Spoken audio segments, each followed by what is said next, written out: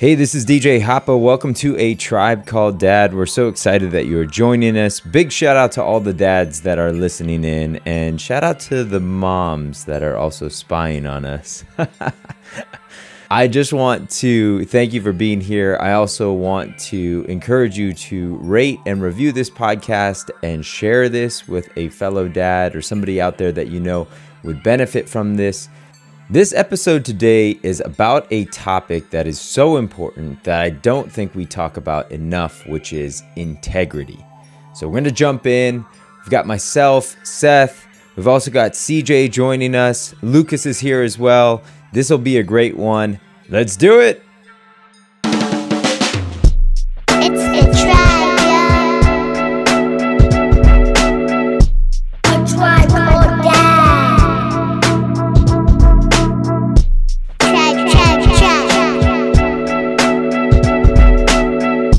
A tribe called Dad.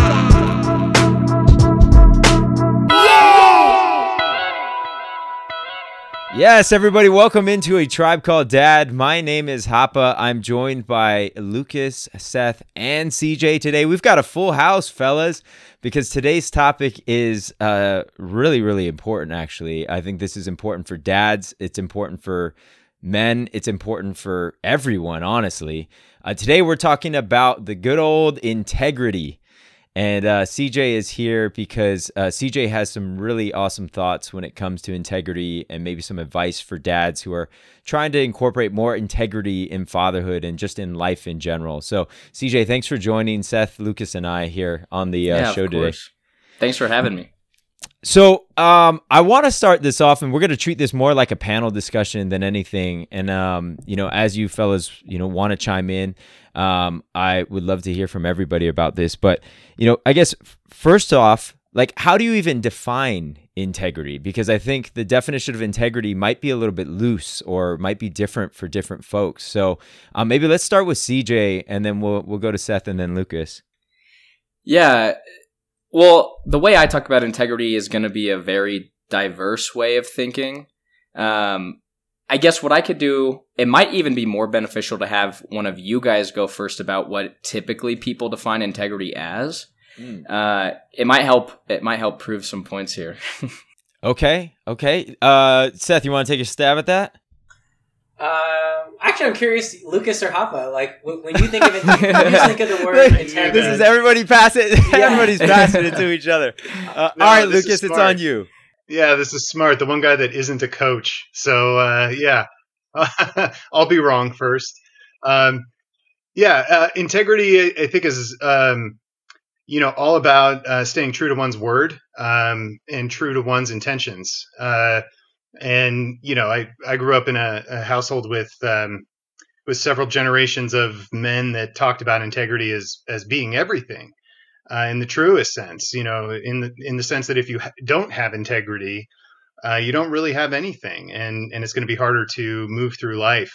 And so, we talked a lot growing up about trust and the connection between trust and integrity. And as a dad now, it's one of the things I most frequently try to pass down from my father to my children. I don't know that I appreciated at the time how challenging it is to, teach such a complex topic to a child. I guess that would be sort of my summary of it at best. So coaches, what did I get right? What did I get wrong? Yeah, that's right for here. Seth and CJ, by the way. I would second what you had said really quick. And I just think, the way I define integrity is doing what you said you would do, and showing up if you said you'd show up. And I do agree, actually, that I'd say trust and integrity are siblings in my book, for sure. But yes, off to our wonderful coaches, Seth and CJ. Yeah, what do you guys think? Typically, when most people think of integrity, they think of it in a moral sense, where they're answering essentially the question, am I a good person? Do I have values? And this moral definition oftentimes can be limiting in how we can actually use integrity in the way that I think CJ is going to describe in a second. So I think that's where most people get tripped up, is they think of integrity as like, I'm a good person, I'm a bad person. And then whenever they're out of integrity and the system's not working, or they didn't do what they say they're going to do, or, they made a mistake, maybe they lied or whatever it may be, a ton of guilt and shame comes over them. And it actually really suppresses anyone's ability for growth because of this moral construct around integrity. Well, it's funny, similar to what Lucas, you said, like integrity is everything. And if you don't have it, you have nothing. That's similar to the moral scale. That's typically what we hear. That's right there, as if people think integrity as a light switch, like you have it or you don't. And so when people relate to integrity as moral, I was having a conversation with my buddy yesterday where I said, like, hey, when you show up late to work, what immediately happens, like, internally?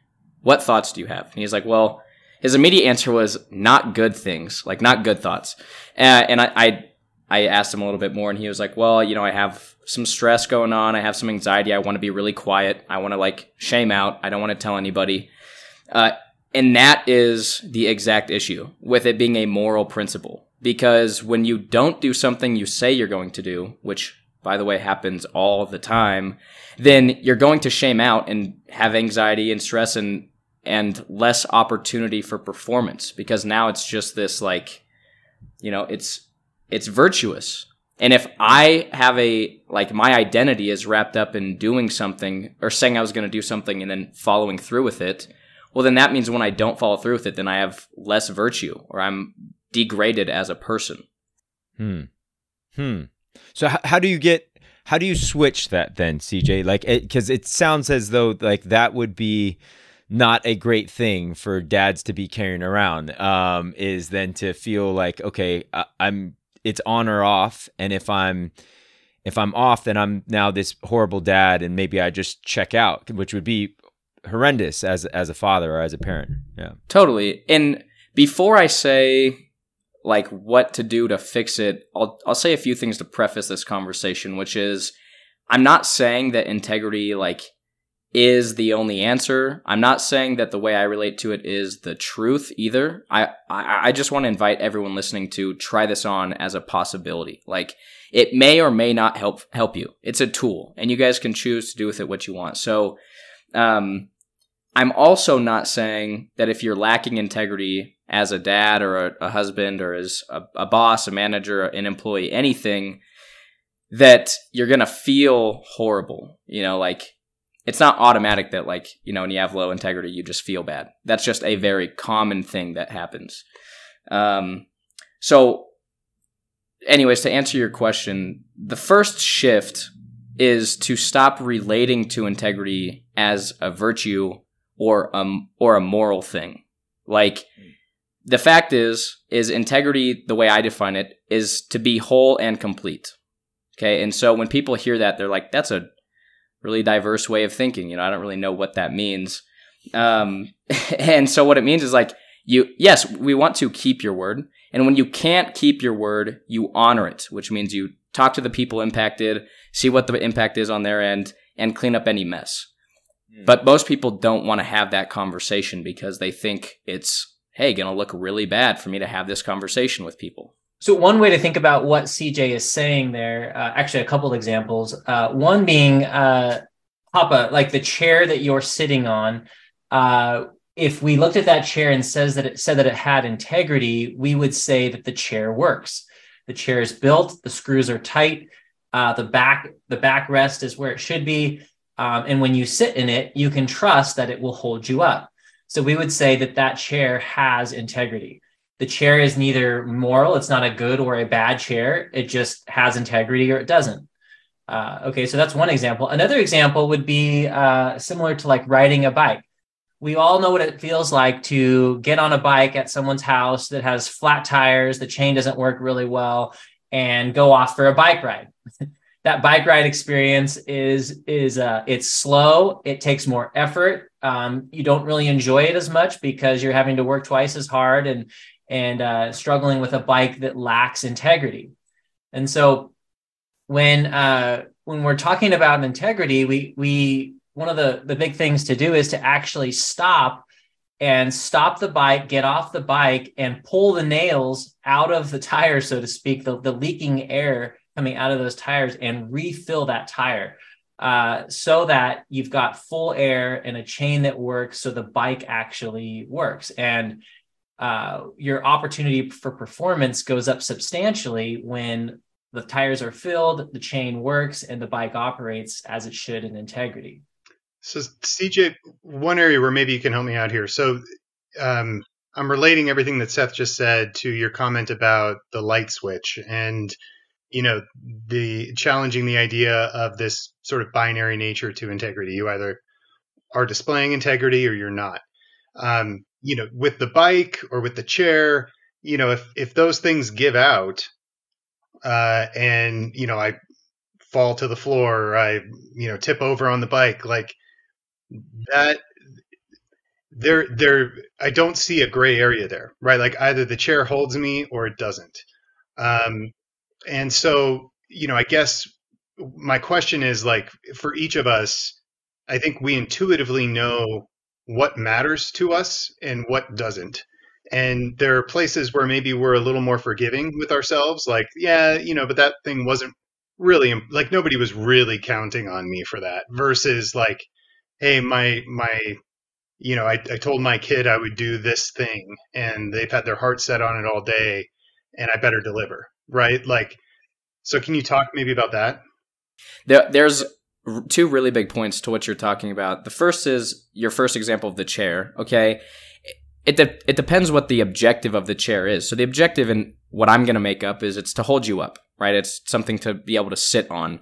Now, when the chair breaks, its workability is declined, right? The opportunity for performance that chair has is decreased. It's not gone though, right? Because you could still build the chair again, or you could still, rebuild it. It would be completely deteriorate.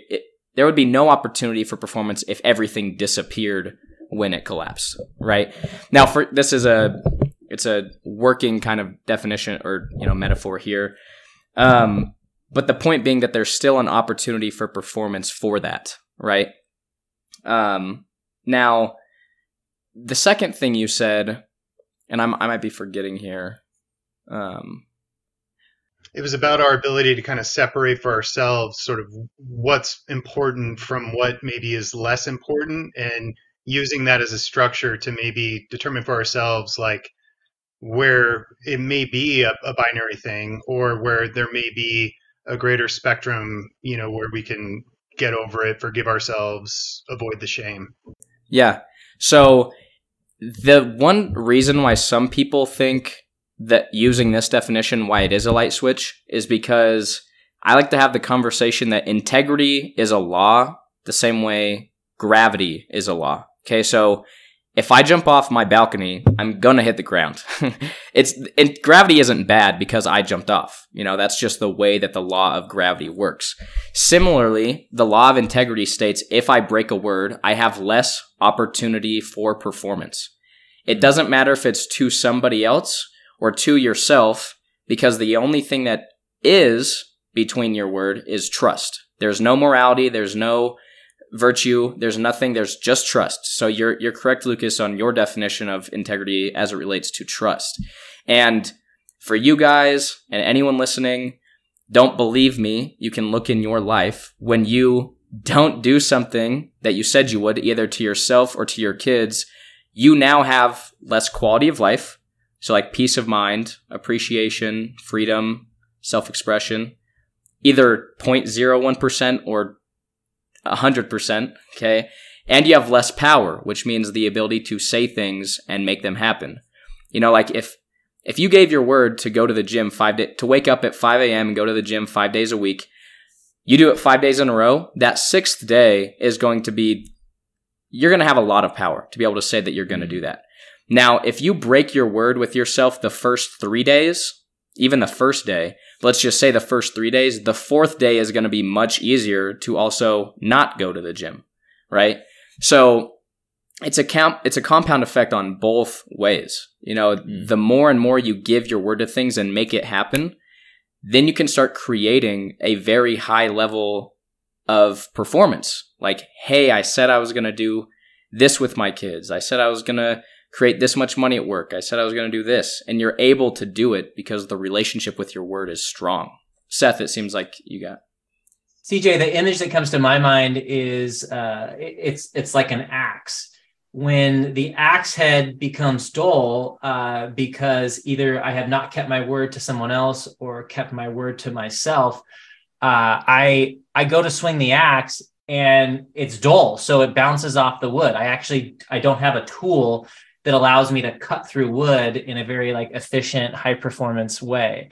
And so if I'm living my life with a dull axe head, and especially with my relationships, what will typically happen is I will lose trust. I will lose effectiveness. I will have trouble getting things done with others. My opportunity for performance within myself and with others dramatically reduces. And so tending to your word or tending to the sharpness of your axe is very, very important, because it helps you create with others. It helps you strike when you want to strike and produce a result when you do make that strike. And if you don't have that trust in your axe or in your tool of integrity of your word, then oftentimes your opportunity for performance drops dramatically. I will say that about you in particular, Seth. I mean, I think you were the first person in my life that has done that. Like you'll like miss a call of ours or whatever, and you'll hit me up and you'll just be like, hey, I'm like, I hope I haven't broken any trust. And like I'm thinking like, man, you missed a call. Like, it's not a big deal. Like, but it's something that I think you obviously are talking about now, and what I want to know from you guys, and I think this is like really helpful for our listeners, is to figure out like, yes, integrity is a tool. I think this has been a really great conversation of figuring out what integrity is and what it isn't. What happens, like what are the practical steps when somebody doesn't make good on their word, doesn't make good on their promise? Like, what can somebody do, particularly like dads with kids or with your significant other, with your partner, when something that you said you were going to do doesn't happen? At that point, what should those steps be that somebody should take? What would be preferred to be able to keep that axe head sharp?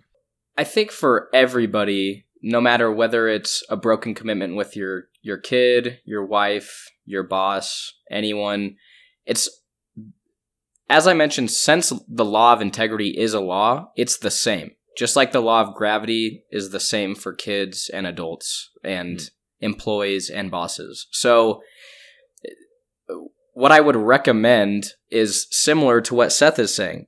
If we can potentially agree, again, don't believe me, but try it on. If we can agree that the only thing between a broken commitment and a word is trust, well, then everyone's question should be, well, okay, CJ, how do I restore trust? And there's, this kind of like process you could do, but at a foundation, it's clearing, acknowledging that there's a broken commitment.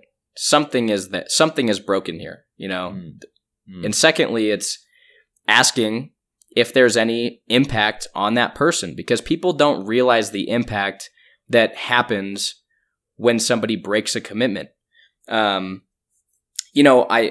Seth, or I forget who it was with, it was another podcast where someone said, hey, imagine I have a commitment to my kid to go, like, let's pretend it's go ride your bike.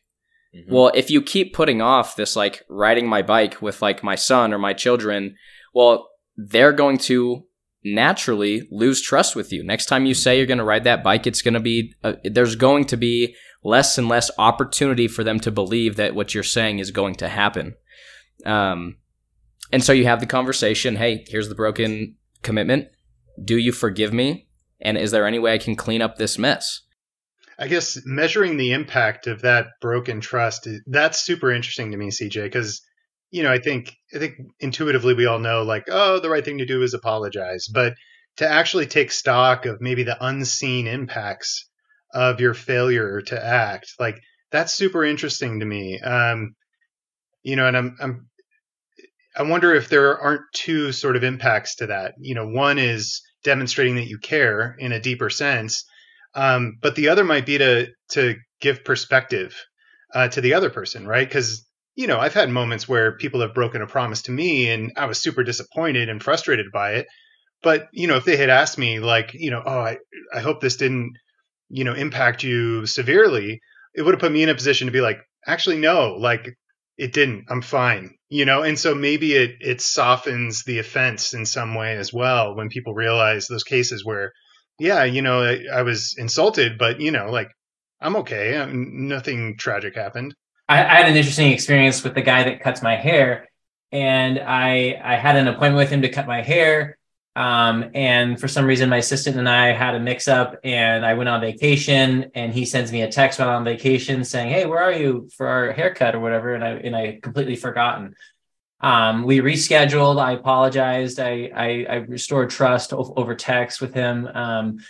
And then we had the second meeting. It was a couple of weeks later, the second hairdressing appointment, and I broke my commitment again. I forgot. It was like twice in a row, and it was interesting because I went through the whole opportunity to rebuild trust with him, and we got to the part where we were exploring impact, and he was very quick to sort of say, "Hey, it's no big deal. It happens."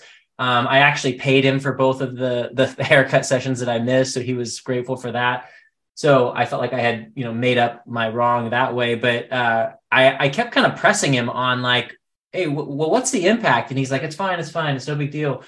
And then finally we got to the end of me kind of like pressing him and asking like, "Well, surely there must have been some impact. How did you feel? What did you think about me?"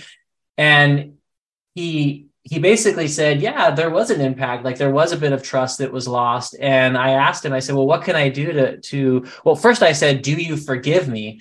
Which is a completely different question than "I'm sorry." There's a huge difference. Like you notice oftentimes we'll mess up and we'll say, "I'm sorry, I'm sorry, I'm sorry, I'm sorry."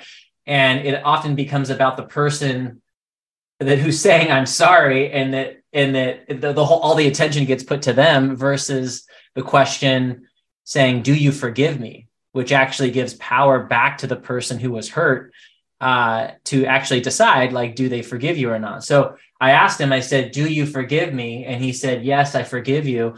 And then I followed up with this question to work on how we could restore trust. I said to him, what can I do in order to restore trust with you? And he thought about that for a while, and he's like, "Oh, nothing. It's all good. No problem. Just make sure you come to the appointments next time." And we kind of kept playing with it. And I said, "Hey, man, would it be valuable if I texted you 10 minutes before our next appointment, just so that you knew that I was on my way and coming?" And he thought about it for a minute, and he was like, "Yeah, that would actually be really helpful. That would help restore trust." And so ever since that moment, I've texted him 10 minutes before, "Hey, I'm on my way," so that he doesn't get gummed up and, plan on me being there and then I don't show up. So over time, we're rebuilding trust, even though he's forgiven me. And that was a fun example of like how trust can be rebuilt. Well, and similarly to apologizing, like even this process of "do you forgive me?" It seems like if you were to commit these sort of breaks in trust repeatedly, any sort of steps you try to take to repair it, those steps will get worn out. Like if you continue to repeat the infraction. And so CJ, one of the things that I was picking up in what you were saying is a lot about forming habits. And so can you maybe, I think we've all sort of dabbled in those books that talk about, creating healthy habits. Yeah, and so I'm sensing maybe some parallelism here. Am I misreading? It's I'd say they're adjacent, or maybe one trumps the other. I think that there's one habit to form, which is creating a strong relationship with your word. That's it. I love that. If you build a strong relationship, or the habit of having a strong relationship with your word, then you can forget about all the habits. I think the biggest thing that keeps people from keeping all their habits or building habits is because there's a lack of power when they give their word to the habit, or there's a lack of discipline or power to be able to say, I'm not going to follow this destructive pattern, and I want to build a different pattern or a different habit, which is something I touched on, is that creating a strong relationship with your word or having high integrity creates two things in your life. It creates power, which means the ability to say things and make them happen. And then 2 is quality of life. How's your internal state? What is the subjective point of view that you're experiencing of life? So I kind of, that's a little bit of a rabbit hole there, a little tangent, but mainly it's, yes, get one habit, which is a strong relationship with your word. Love that. Yeah. Yeah. I think that the relationship with your word is huge. And I think like that's something that is a great takeaway from this. I guess I would love to hear from Seth real quick in terms of maybe something to kind of tie this up a little bit in terms of this episode on integrity. I know we were even kind of joking about it as this could be one of many episodes on integrity. But Seth, what do you feel like is a good like takeaway to kind of close up this sort of first part of the podcast here? Yeah, as we're wrapping here, the thing that really stands out to me is that integrity, it's one of the most important things you can do for your self-care as a person. And it's interesting thinking of it from that perspective, because if we want to create more power in our life and more quality of life, integrity is the tool that's really going to help us do that. And I think the sobering thing is that we can't get around this. Like if in fact integrity is like gravity, is like a law of gravity, then this is something that you can't avoid. Like it doesn't work to tell your kid that you're going to go for a bike ride, 4 or 5 times and then not do it. Like the law of gravity the law of integrity will create a diminished power. It will create a diminished quality of life, and it will drain trust out of the relationships. And so if you're a dad listening today, or you're a manager or a leader of any kind, this tool of your word is incredibly powerful. It has the power to create incredible results in your life, enhance the quality of your life, and build rock solid trust with yourself and with your relationships, so that whenever you say you want to go create something and you give your word to it, it happens.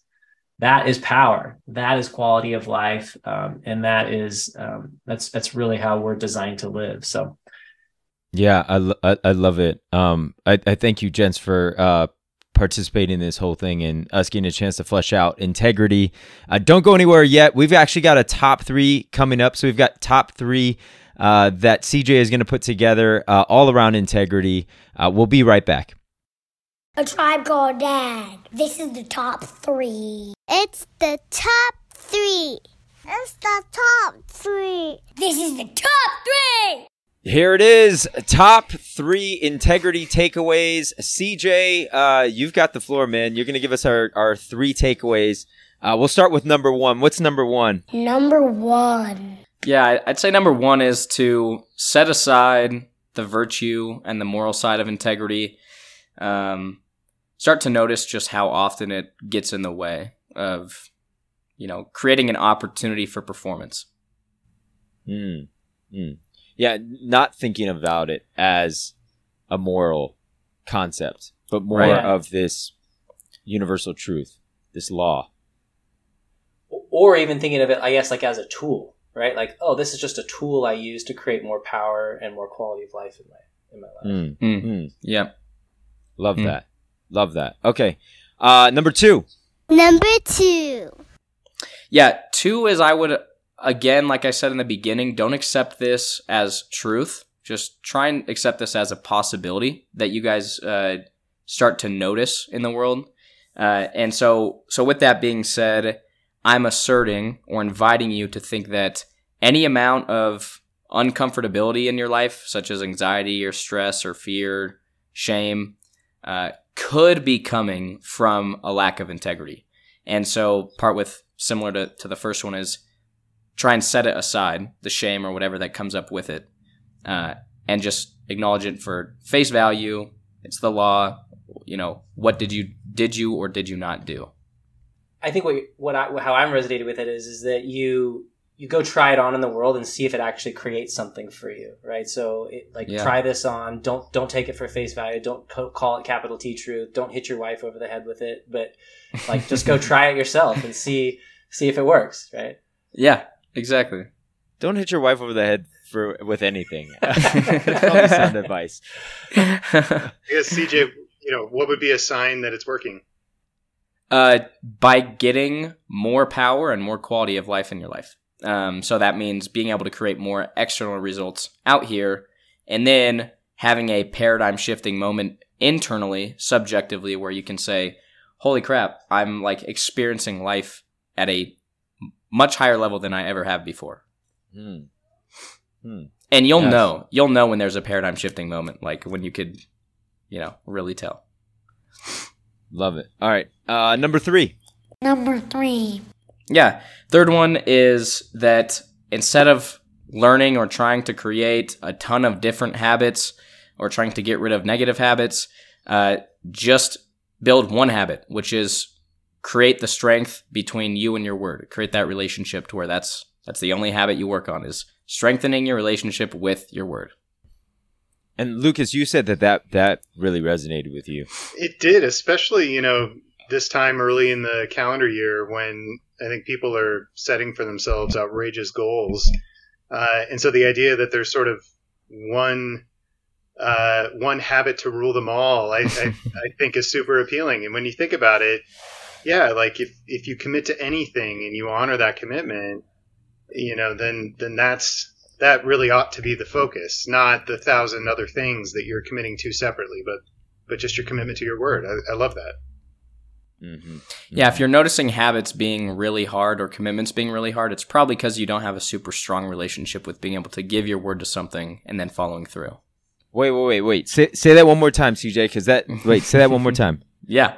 If you find yourself breaking your word with yourself or to others, either with commitments or habits, since we're talking about habits right now, then I make up you probably don't have a super strong relationship with your word. Or wow. Perhaps it wasn't really a priority to you in the first place. Would that be accurate? Maybe it's a sign that you need to reset what's important to you. Well, similar, yeah. It means then you kind of throw your word around. If you're throwing your word around to things that maybe are not important to you, then you should probably look at what you're giving your word to.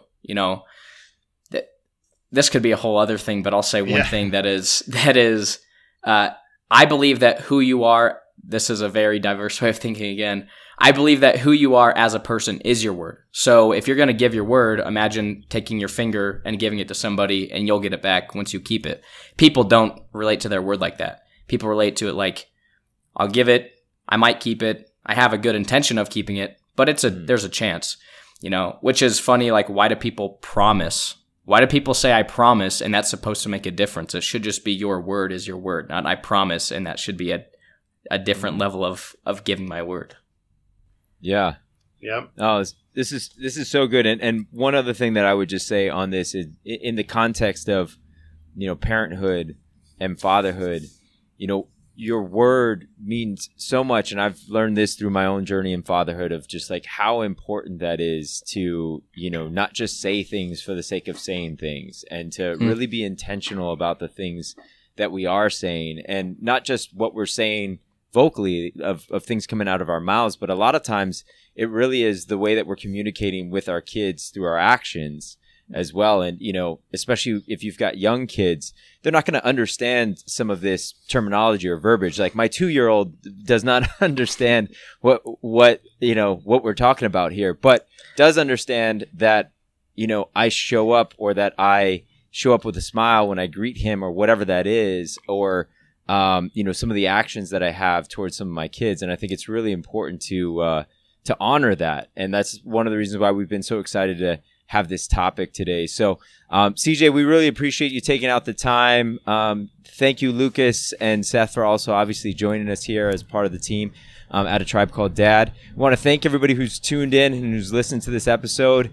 We invite you to listen to all of the episodes and connect with us on social media, connect on the website as well. All of that, there's links inside of the podcast episodes. We'll see everybody later. Thank you, everybody. Have a good one. Dads are better than moms. Dads better than moms. Dads are better than mommies. Sorry.